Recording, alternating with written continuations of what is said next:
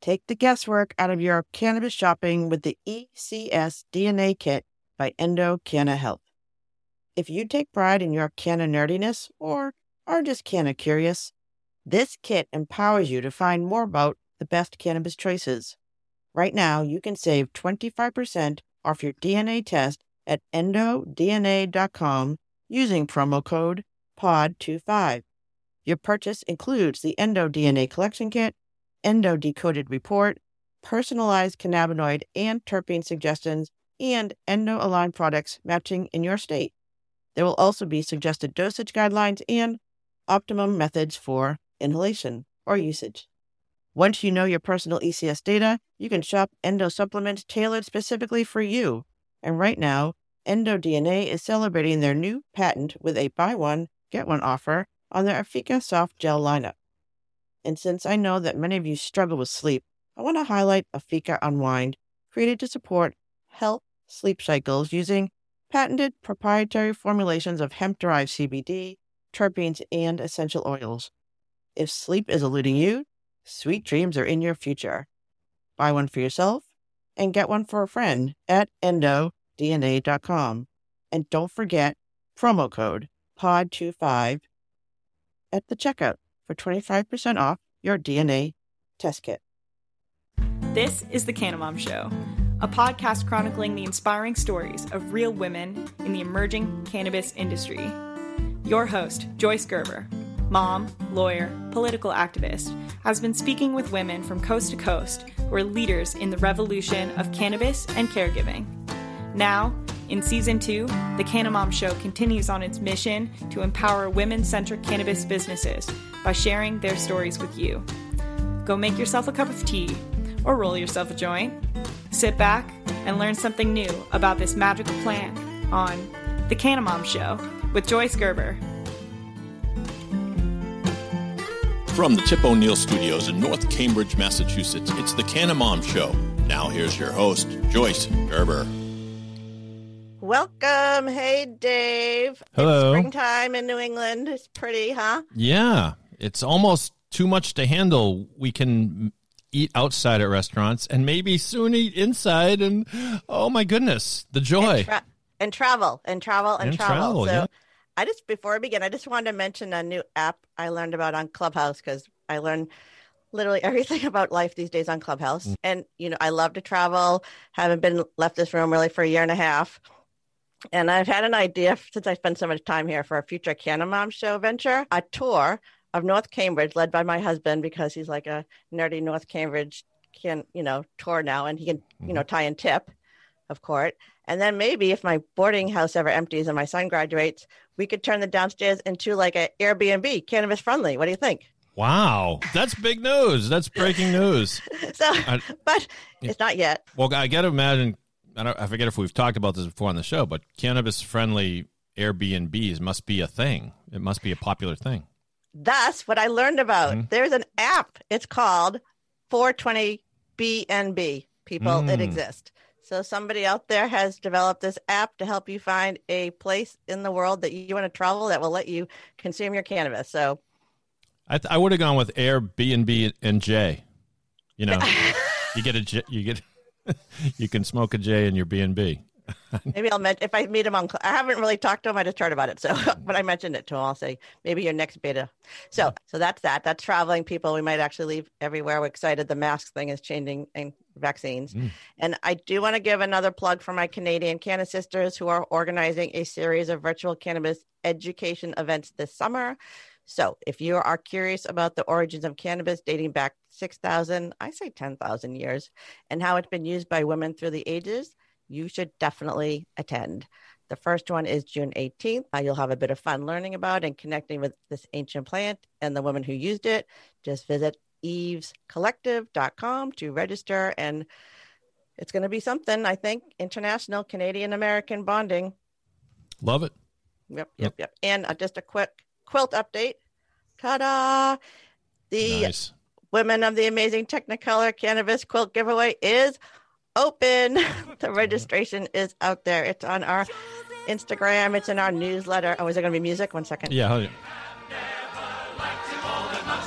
And now this coat has got our goat.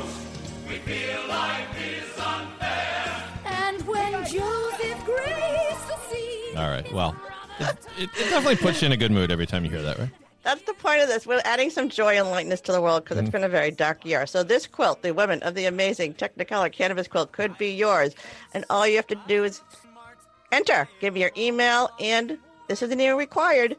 But if you would tell me what your favorite The Canna Mom Show podcast is, that'll just make me happy. So it's open until the end of May. Enter many times, I think. See what happens. And there could be other giveaways, too, because people are excited about this. And purple and red and gold and I don't know. I used to know all those. I did. I knew it by heart. I actually did. Our high school did it. I think I made an actual. I'm a sewer, so I think I actually made the coat of many colors for our high school musical. We did it at Camp Tel Noor. That was a big Camp Tel Noor thing. Oh yeah, that was definitely definitely. I know everything about musical theater from Camp Tel Noor. Yes. Yeah. All right. So I know people don't really care about camp, but we do. All right. One more thing before we begin, I just want to thank Red Belly Honey for making today's show possible. Red Belly Honey, as you know, is a bit different from anything I've tried before, and probably anything you've tried too.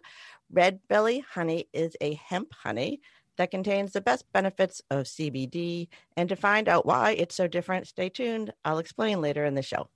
So that is all my stuff. Anything else you want to share, Dave?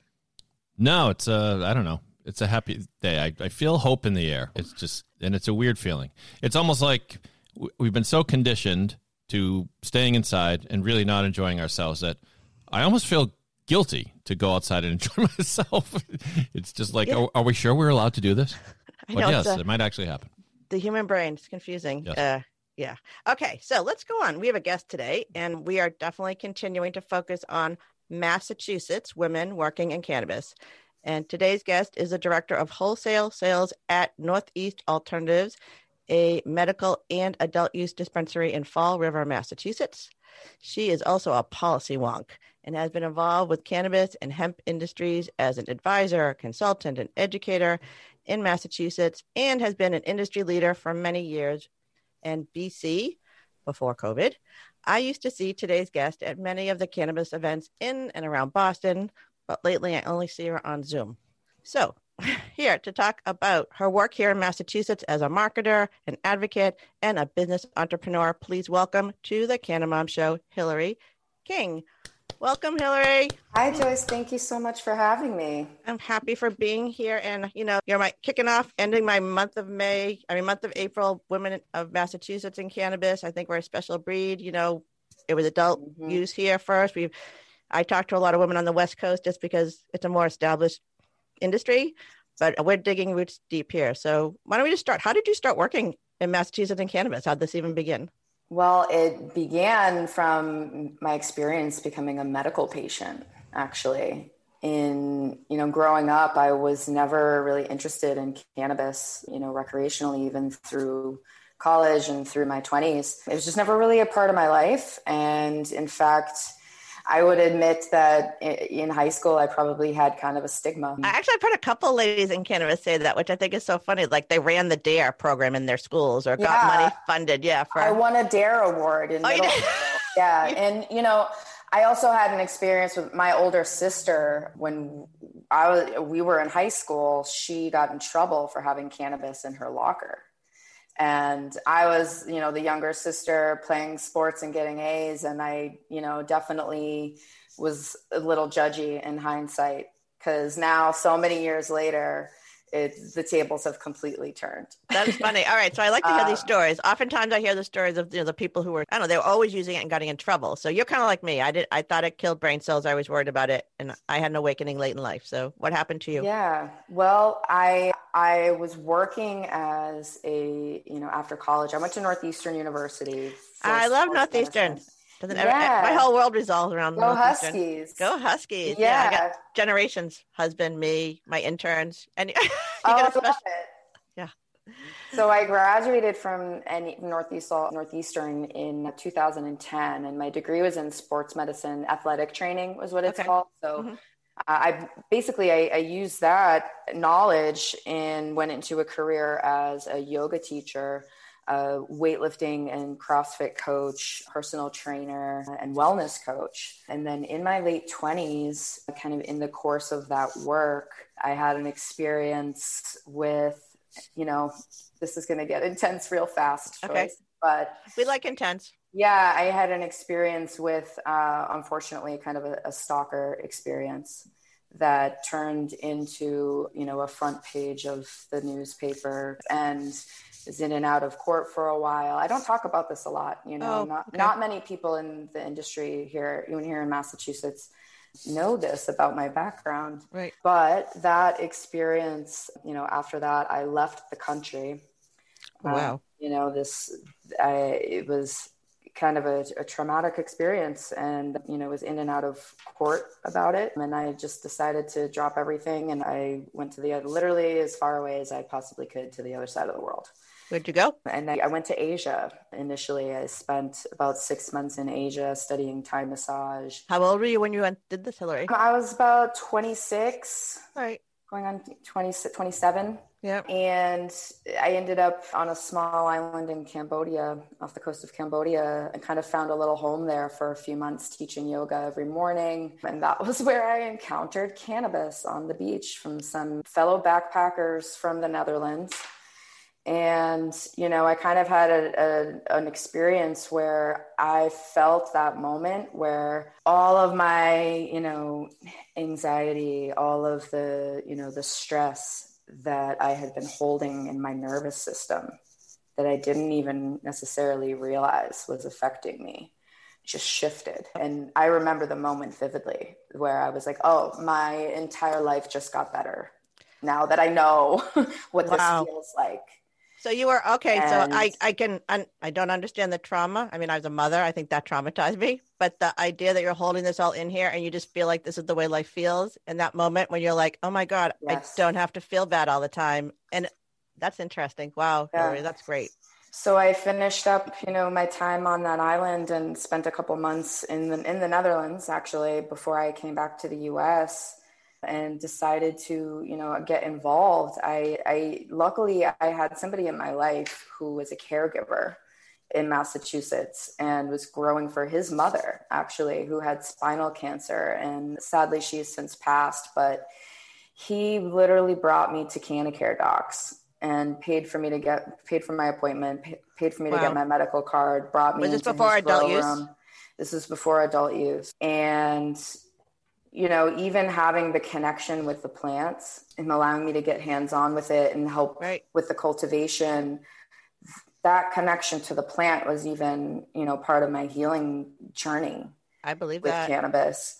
So that kind of turned into, becoming the go-to person for friends and family who are interested in cannabis, helping them navigate how to incorporate it into, your life. And the more that I learned about it, Joyce, I got really passionate and kind of upset, I guess, about the harms of prohibition and the lack of access and safe access and the ability for this to be researched and even normalized as an alternative to, all the other substances out there that people reach for. And so that really just lit a fire for me. And I dove into learning everything that I possibly could, researching, getting hands-on with the plant, working with my caregiver to help grow and produce medicine and help other patients, navigate it. And when adult use legalization came about in Massachusetts, I had already been working a little bit on the hemp and CBD side of things as a rep for a hemp farm from Colorado. And that, when the first Cannabis Control Commission meeting happened in Massachusetts, I moved back to the Boston area. Oh, you did? And showed up to the very first meeting and have been showing up ever since, and have, we met at all the events. Yeah. So you're the bug in their ear. You're someone who knows what they're talking about. Okay. I kind of carved a path for myself, in the industry, just from showing up and getting involved in different projects and then, different opportunities that would come my way. So I've done a lot of, different things. Wow. All right, so I just want to kind of, okay. So I didn't know any of this of her personal story. So this was this is very different from what other people are telling me. I mean, it is a healing story, but often it comes from going down that path of medications. I think it sort of seems more typical. That was what was being suggested and offered to me. And I knew, from my experience watching, other women in my family, struggle with anxiety, depression, and trauma as well, generational kind of trauma that has kind of affected my family. Mm-hmm. And I knew that, the prescriptions and some of these other interventions weren't really the way that I wanted to go.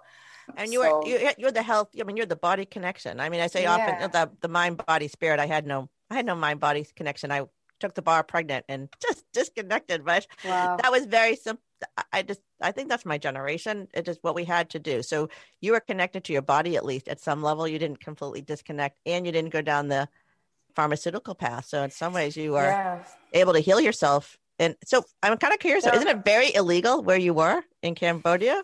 Oh, yes, it was. And, that was all a hypothetical story. Wink, but wink. I'm just saying that's an interesting, that's where you were helped. That's where you were healed, in that place. Yeah. Yeah. It all over the world, in every single corner of the world, cannabis has, it's always found a way to persist.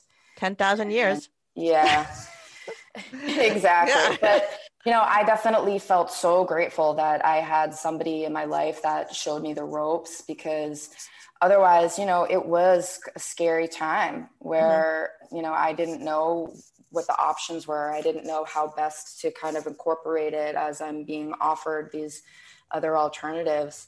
And so, being able to have somebody help me navigate was huge, because also then subsequently I had a bad car accident a couple of years later. That is another great story. So you're having mind, body, soul, spirit. You're using this plant for all, the entire process. So I think that's interesting about having a caregiver, someone working with you, because what often I hear is that, you could see the nurse or the doctor, but no one's really helping you. The bud tender can kind of prescribe, they can give you a product, but it seems that the intention is always on the person, because it's so personal. Keep a journal, make sure you're very conscious of how you're feeling, but you do need a sounding board. You need someone at some point. So you had someone to help you navigate the products and navigate your own experience. Yeah, that's the whole important part of this. Yeah. Yeah. And that's really what I was focused on for, the first few years of my journey, kind of working in cannabis, was helping people navigate it, because it's, it can be overwhelming. And, if I hadn't had the lifeline of cannabis, I was facing a surgery after my car accident that would have never allowed me to lift my right arm above shoulder level ever again. That was kind of my options, was a lifetime prescription for opioids or this surgery that will limit your functional range of motion. I mean, that just seems like a misguided issue within our medical system, that we're like, and even with our politics, we're so extreme and we're so whatever. That's a whole nother talk. But let's go back to Massachusetts. So you've been very uniquely involved with the Massachusetts Cannabis Commission. I know we're having a lot of more commissioners are going to come on this year. That's been a big thing. You're in Fall River, right? I'm in Fall River, yeah.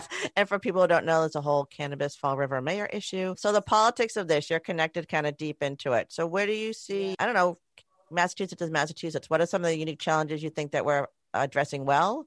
What do you think some of the issues you think should be addressed by the next commissioners in a better way? Do you have a vision?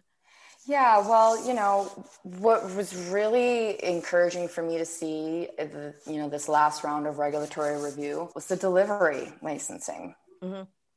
That is something that I personally, was fighting for and advocating for. We had Janelle Goins on the show 2 weeks ago.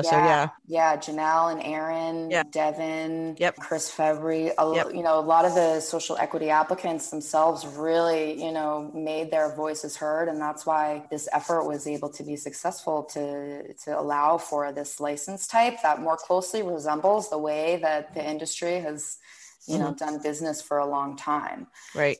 And to really provide that other option and opportunity of an entry point. So I think that, despite all of the tension around that, as we know, there was a lot of contention on the other side of that issue, that people didn't want to see the ability for a delivery operator to purchase at wholesale and, kind of own their own destiny in that regard. But, the advocacy efforts prevailed. And in the end, The delivery operator license is now coming to fruition, and the application should be out pretty soon. So I think I think it was 420 when they actually went before the board down in Wareham. So we decided that was a great sign for her. Absolutely. That's good. So I do use that as a hopeful story. Yeah, so that's great. They also have been working really hard on implementing the Hemp Industry Survive and Thrive Amendment, which was something that I worked on for, I was working on for a couple of years, and it never made sense to me that Cannabis Control Commission licensed companies weren't able to use and source hemp and hemp cannabinoids and products from our local. Oh, they are. Can you explain what the issue is? I guess I don't really understand. Yeah. Okay. So previously, the enabling statute for marijuana in Massachusetts, Chapter 94G, is the adult use chapter that used to have one small line of the law that said, to paraphrase, a CCC licensed company may only touch or do anything, buy, sell, transact business with cannabinoids that are also produced under a CCC license. So that has prevented, sourcing hemp-derived CBD or minor cannabinoids or even finished products that are already allowed to be sold in other kinds of stores and online and all over the place.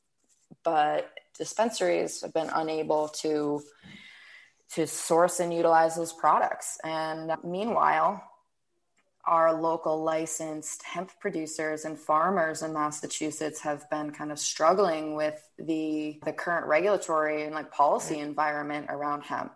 So they've been really limited in what they've even been able to produce due to the nature of being licensed by MDAR. They have to be compliant with MDAR's rules. They're regulated by different. Are they regulated by different agencies? And that is. Yeah. So in this state, if you're growing or extracting or manufacturing with hemp, you must have a license from our Department of Agricultural Resources, from MDAR. Okay. But CBD companies from other states don't have a license, have to have a license from MDAR, so they don't have to follow MDAR's rules, right? And there's no retail enforcement or oversight of hemp CBD products. So what's the fight back, and how are you trying to fix it, and what's the fight back against you?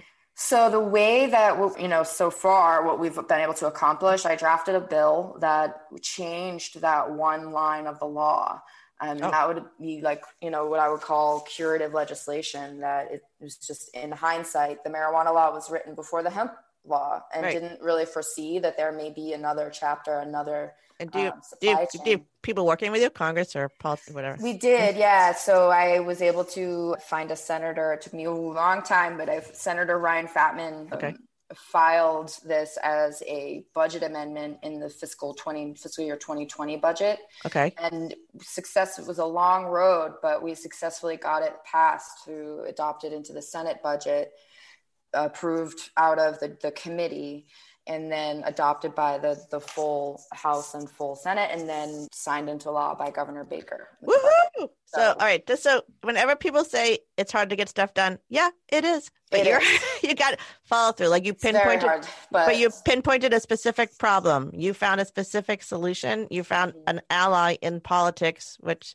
there should be more, but whatever. You found an ally of the farmer and who are able to pass it, and we're fixed a pretty simple problem. So, wow, Thank you for doing that. So are the farmers feeling confident or a little bit better now? Or? Well, a little more confident now, and I do want to say that the only reason that bill was able to be successful was because of the other advocates that supported it. I work with a small team. We call ourselves the Hemp Council of the Massachusetts Hemp Coalition. And so that's a group of hemp farmers and producers in Massachusetts that we use as kind of like an action network to get the word out about advocacy. So we all worked together, and I, leveraged and used my connections on the CCC license side as I'm speaking with people about wholesale, to ask them to call their legislators, please email your legislators. And we really kept up a strong grassroots effort all the way over the finish line. Well, because if they don't, again, the politicians are followers. If they don't hear from us, they don't even know it's an issue, and they don't know all the answers. And people with money, are hiring lobbyists, to do the job for them. So This is really important. I heard there are like some cranberry boggers who are turning into hemp farmers, and people are trying to transition their land. Is that true? I have heard of that. Yeah. I mean, repurposing land that has been previously grown other agricultural crops is a great thing to do with hemp. But this brings me to, to your original question was where do we go from here? Yep.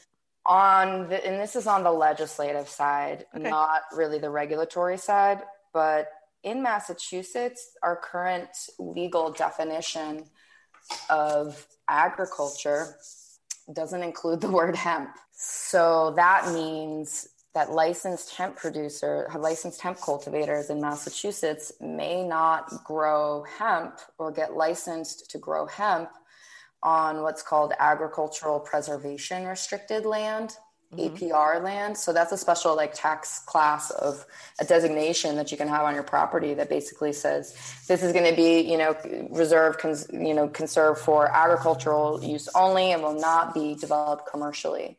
Okay. But since hemp is not included in the definition of agriculture, it's excluded from being able to be grown on that kind of land. So we have acres and acres and acres of farmland, of agricultural preserved land in Massachusetts that is ripe for the economic opportunity of hemp, that we need to change another law. It's another piece of curative legislation that we need to pass in order for that amendment to be successful. And how are we going to do that? Well, I'm really glad you asked, because this is an idea that I've kicked around. I've heard this idea from others. I had a meeting with Commissioner Flanagan a week or so ago about this hemp stuff, and we talked about this idea that she brought it up. Actually, there's a lot of pending legislation that in the previous session made it through committee or moved forward and was sitting kind of in the process without actually getting passed, that has been refiled and revived and is active again this session. But it's things that we really need on both sides of the industry that would go a long way to moving things forward for the collective, let's say the cannabis industry in Massachusetts, where we have the marijuana side and the hemp side. It's all the same plant. Cannabis, exactly. Cannabis. So we should be able to coordinate and have commerce, between two sides, right? And on the marijuana side, we've been struggling with lack of funding for social equity business. Oh, yes. There's some bills for the social equity trust and the social equity loan and grant fund that would provide no interest loans or forgivable loans and grants for social equity applicants that are part of the group that has been directly impacted by, the harms of the war on drugs. Yes. So providing them capital for, opportunity. Capital, so important. So important.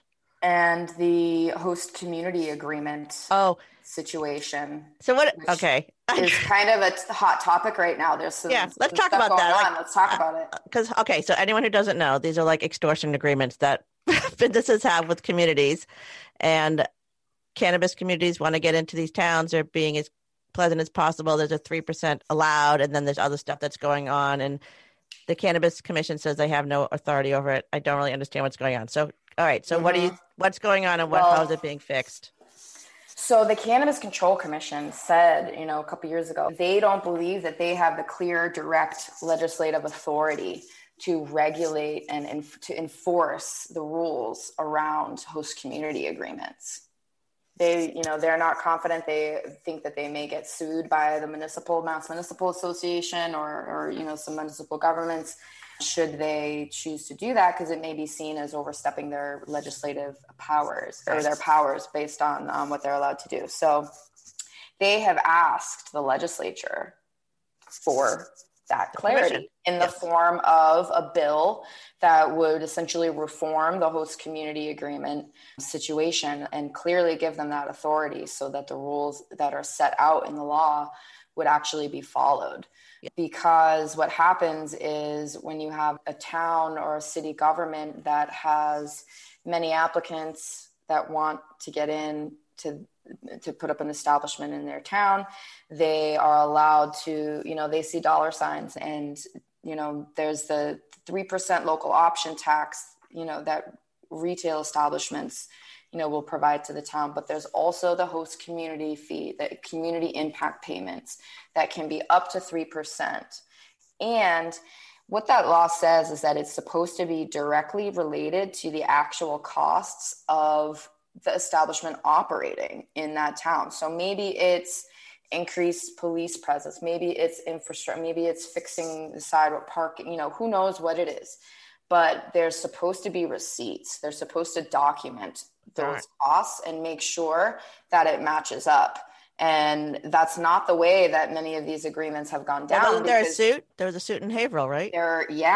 Basically. And shout out to Caroline and Adam Pinnell of STEM Haverhill, that they are, a local owned business that has bravely, they have stepped up as leaders around this issue and been willing to file, against the town government there, because what Haverhill has done is, like some of these other towns, they say, okay, well, you signed this document, you agreed to just generally, 3%. So, and it does say in their agreement that it's supposed to be documented. So they have tried to claim exorbitant costs associated with increased youth, drug activity, all these other basically reefer madness kind of claims that there's no evidence to suggest that A, this is happening, and B, they won't produce the documentation of those actual costs. It seems to just be a grab, a money grab here, that they're just saying that this is what has been caused and asking for this money. And all STEM Haverhill wants them to do is to show the documentation per their agreement and per the law. Right. Well, bravo to them. I was in meetings 2 years ago where lawyers were literally saying, if this were a normal business, they would advise their clients not to sign these agreements. But they have no choice. Well, props to the mayor of Northampton as well, who basically came out himself and said, hey, this doesn't make sense. We actually can't find costs associated with this to make it make sense. So we're just going to do away with those community agreements. If only more municipalities had that attitude. Alex Morse. But and then we have let's talk about the other extreme. Let's talk about Fall River. Like, you can see how this could go very badly, people. Yeah, I mean, Fall River, this is a case of, I guess I'm not really sure exactly what and how much I should say, because this is also an active case that's literally going on. Well, but as you can say, what we know in public, the public is actually doing the right thing in terms of these agreements with bringing dispensaries in in a big way, enough to be taken. It's a federal case, right? Yeah. I guess if I phrase it this way, it's okay. He's accused of extorting marijuana companies in exchange for the letters of non-opposition required to obtain the host community agreement and to have your license application be complete. And that allegedly included things like, cash payments, kickbacks, the normal things that would, just definitely not on the up and up. And unfortunately, companies in Fall River kind of got caught up in that.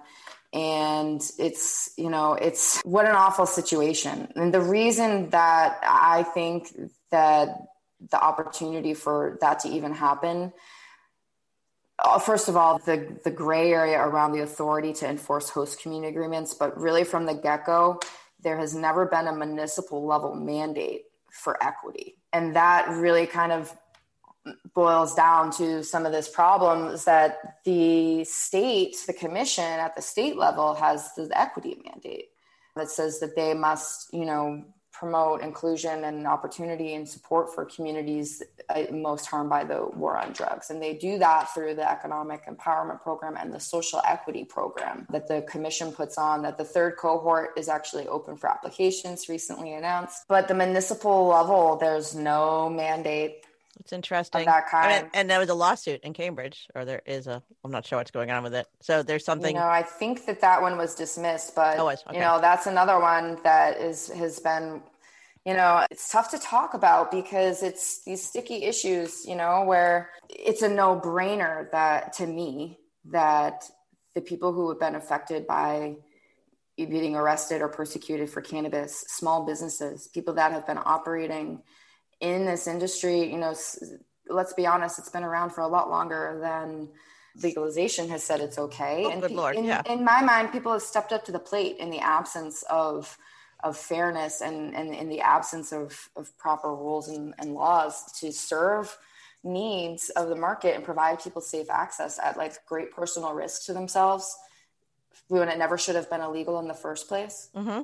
Yeah, absolutely. I mean, this is why I've come around, and the federal, especially when we know that certain populations have been more targeted and more harmed by these laws. It's critically important that the implementation of legalization, where there's nothing like this that has ever happened before in the industry, where you have a fully functioning industry that's been around for a long, long time.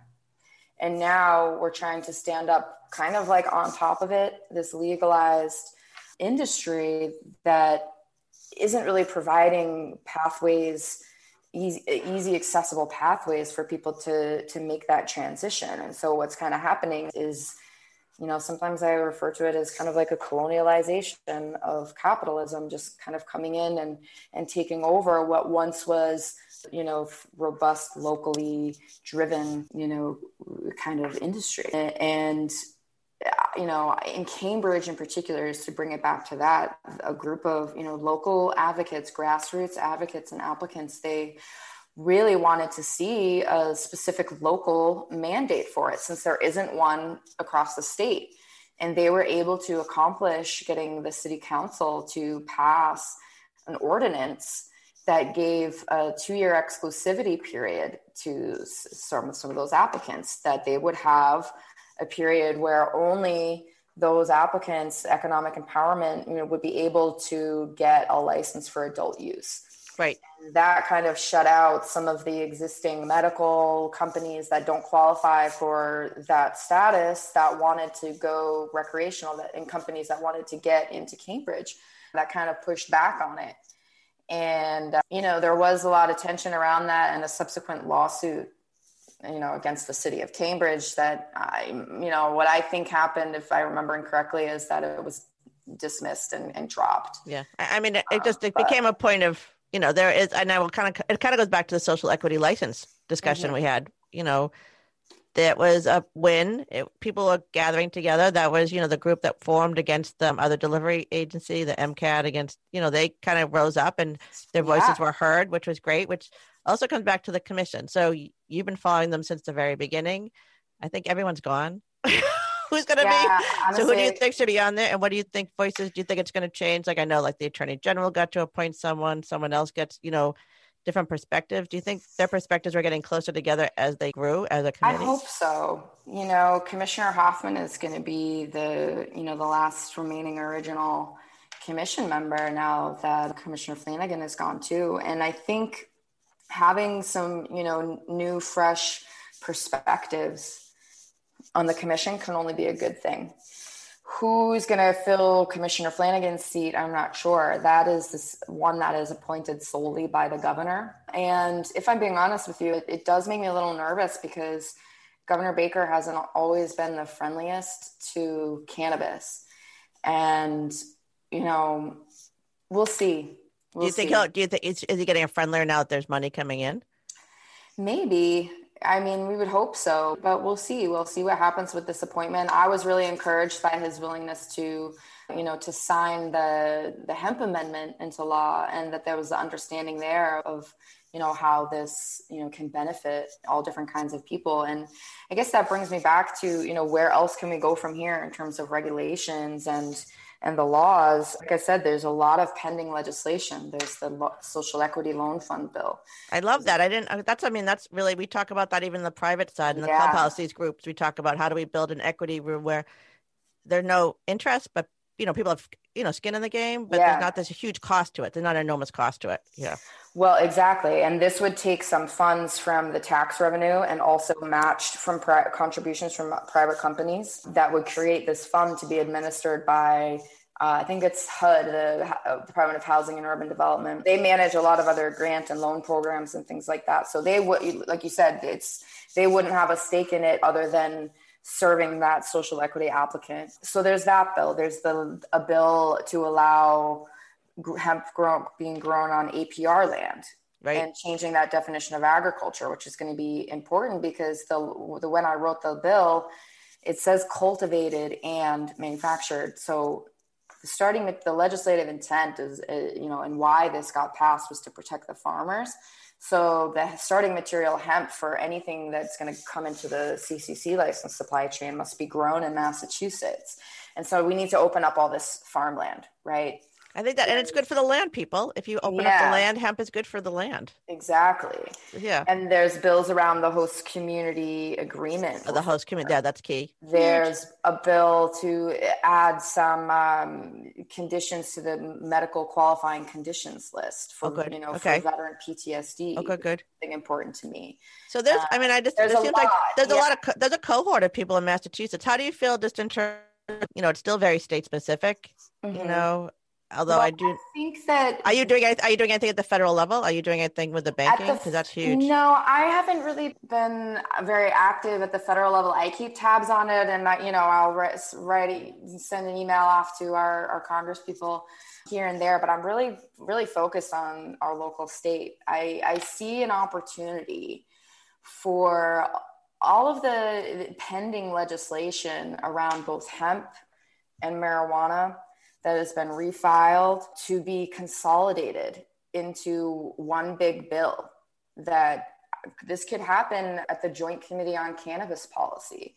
They have the ability to take pieces of bills or mash up bill language, add stuff in. Who's on that committee now? Who's on the Joint Committee? Do you know? Well, let me pull up the list here. It was Dave Rogers at some point, but I don't think. He's no longer on the committee. But I'll pull up the list while we're talking. I tried to interview Dave in his office a couple of years ago, but he sort of blew me off. If he's listening. They are very, very busy people. But what I'm hoping is that the success that of this hemp amendment was because we had people from both sides of the cannabis aisle, if you will, writing in and contacting and kind of working together and getting behind that together because it's in the best interest of both sides. Cannabis can bring the world together, even in politics. Isn't that kind of exciting? And that's what I'm hoping. I'm hoping that it's kind of, I guess, a pie in the sky idea. And I did put together all the bill language just to see what it would look like and came up with an acronym. So Hillary, I forgot. We've been talking for so long. I have to this has been so great. Our conversation with Hillary King. I just got off track back, but I just got to give a quick shout out before we come back to my friends at Red Belly Honey, who I bet the bees like the hemp too. So I just Red Belly Honey, I like to drink my tea. And at the end of the day, I curl up on the couch with my nice warm herbal tea sweetened with honey to take the edge off. It helps me sleep better. And all moms know a good night's sleep helps us be the best mom self. And a honey that is a bit different from anything I've tried before is Red Belly Honey. This is a hemp honey that contains the best benefits of CBD, but this honey is very, very different from anything you've tried before. That's because the bees infuse the honey with CBD. Yes, you heard that right. The bees do all the work. This isn't lab created or manufactured. These bees drink nectar from the wildflowers, plants, as well as a patented hemp nectar that makes the honey so special. The result is a CBD-rich honey that's more efficient and works faster because it's water-soluble and has higher bioavailability.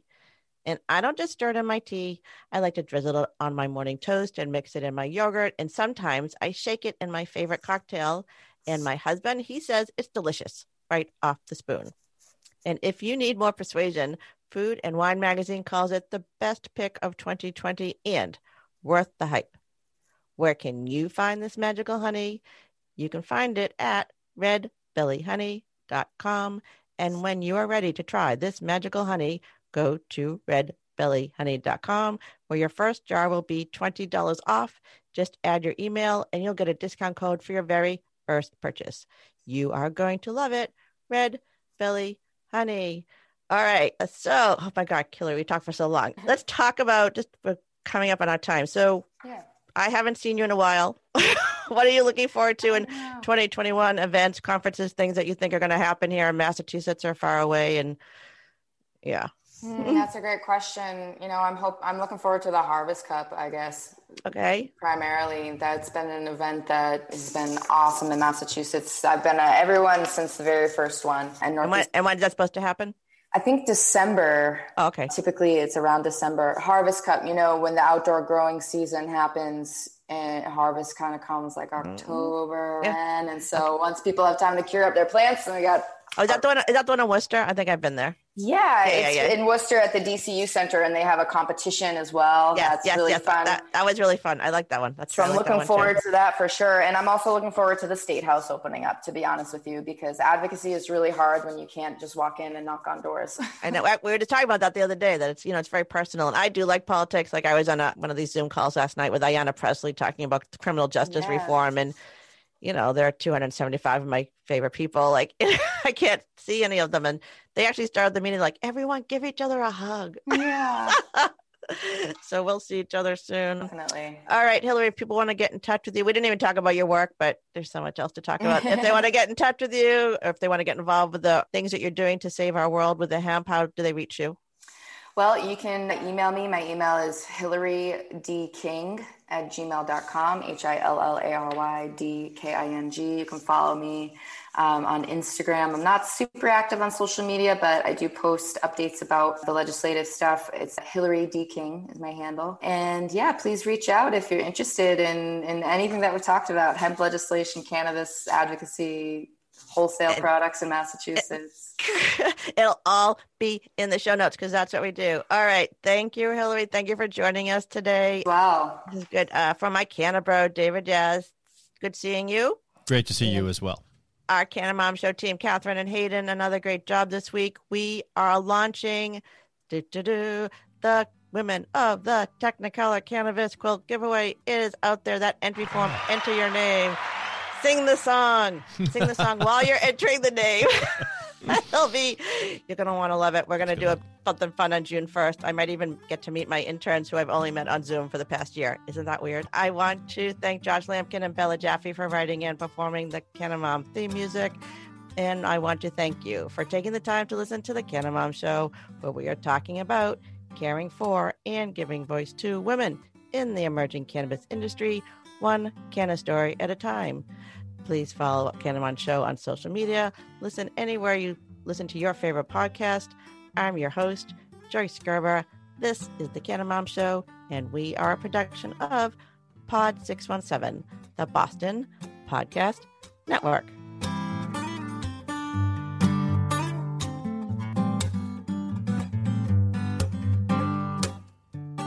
Thanks for listening to today's show. To check out more great cannabis podcasts, go to podconnects.com. Here's a preview of one of our other shows. Are you looking for the next great cannabis business to invest in? Then you need to check out the MJ Bulls podcast. Hi, I'm Dan Humiston. Join me each week as I speak to both cannabis entrepreneurs who are raising capital and cannabis investors who are investing capital. Our 10-minute episodes are perfect for the busy investor. Start listening to the MJ Bulls podcast today, wherever you listen to podcasts, and who knows, maybe you'll discover the next cannabis unicorn.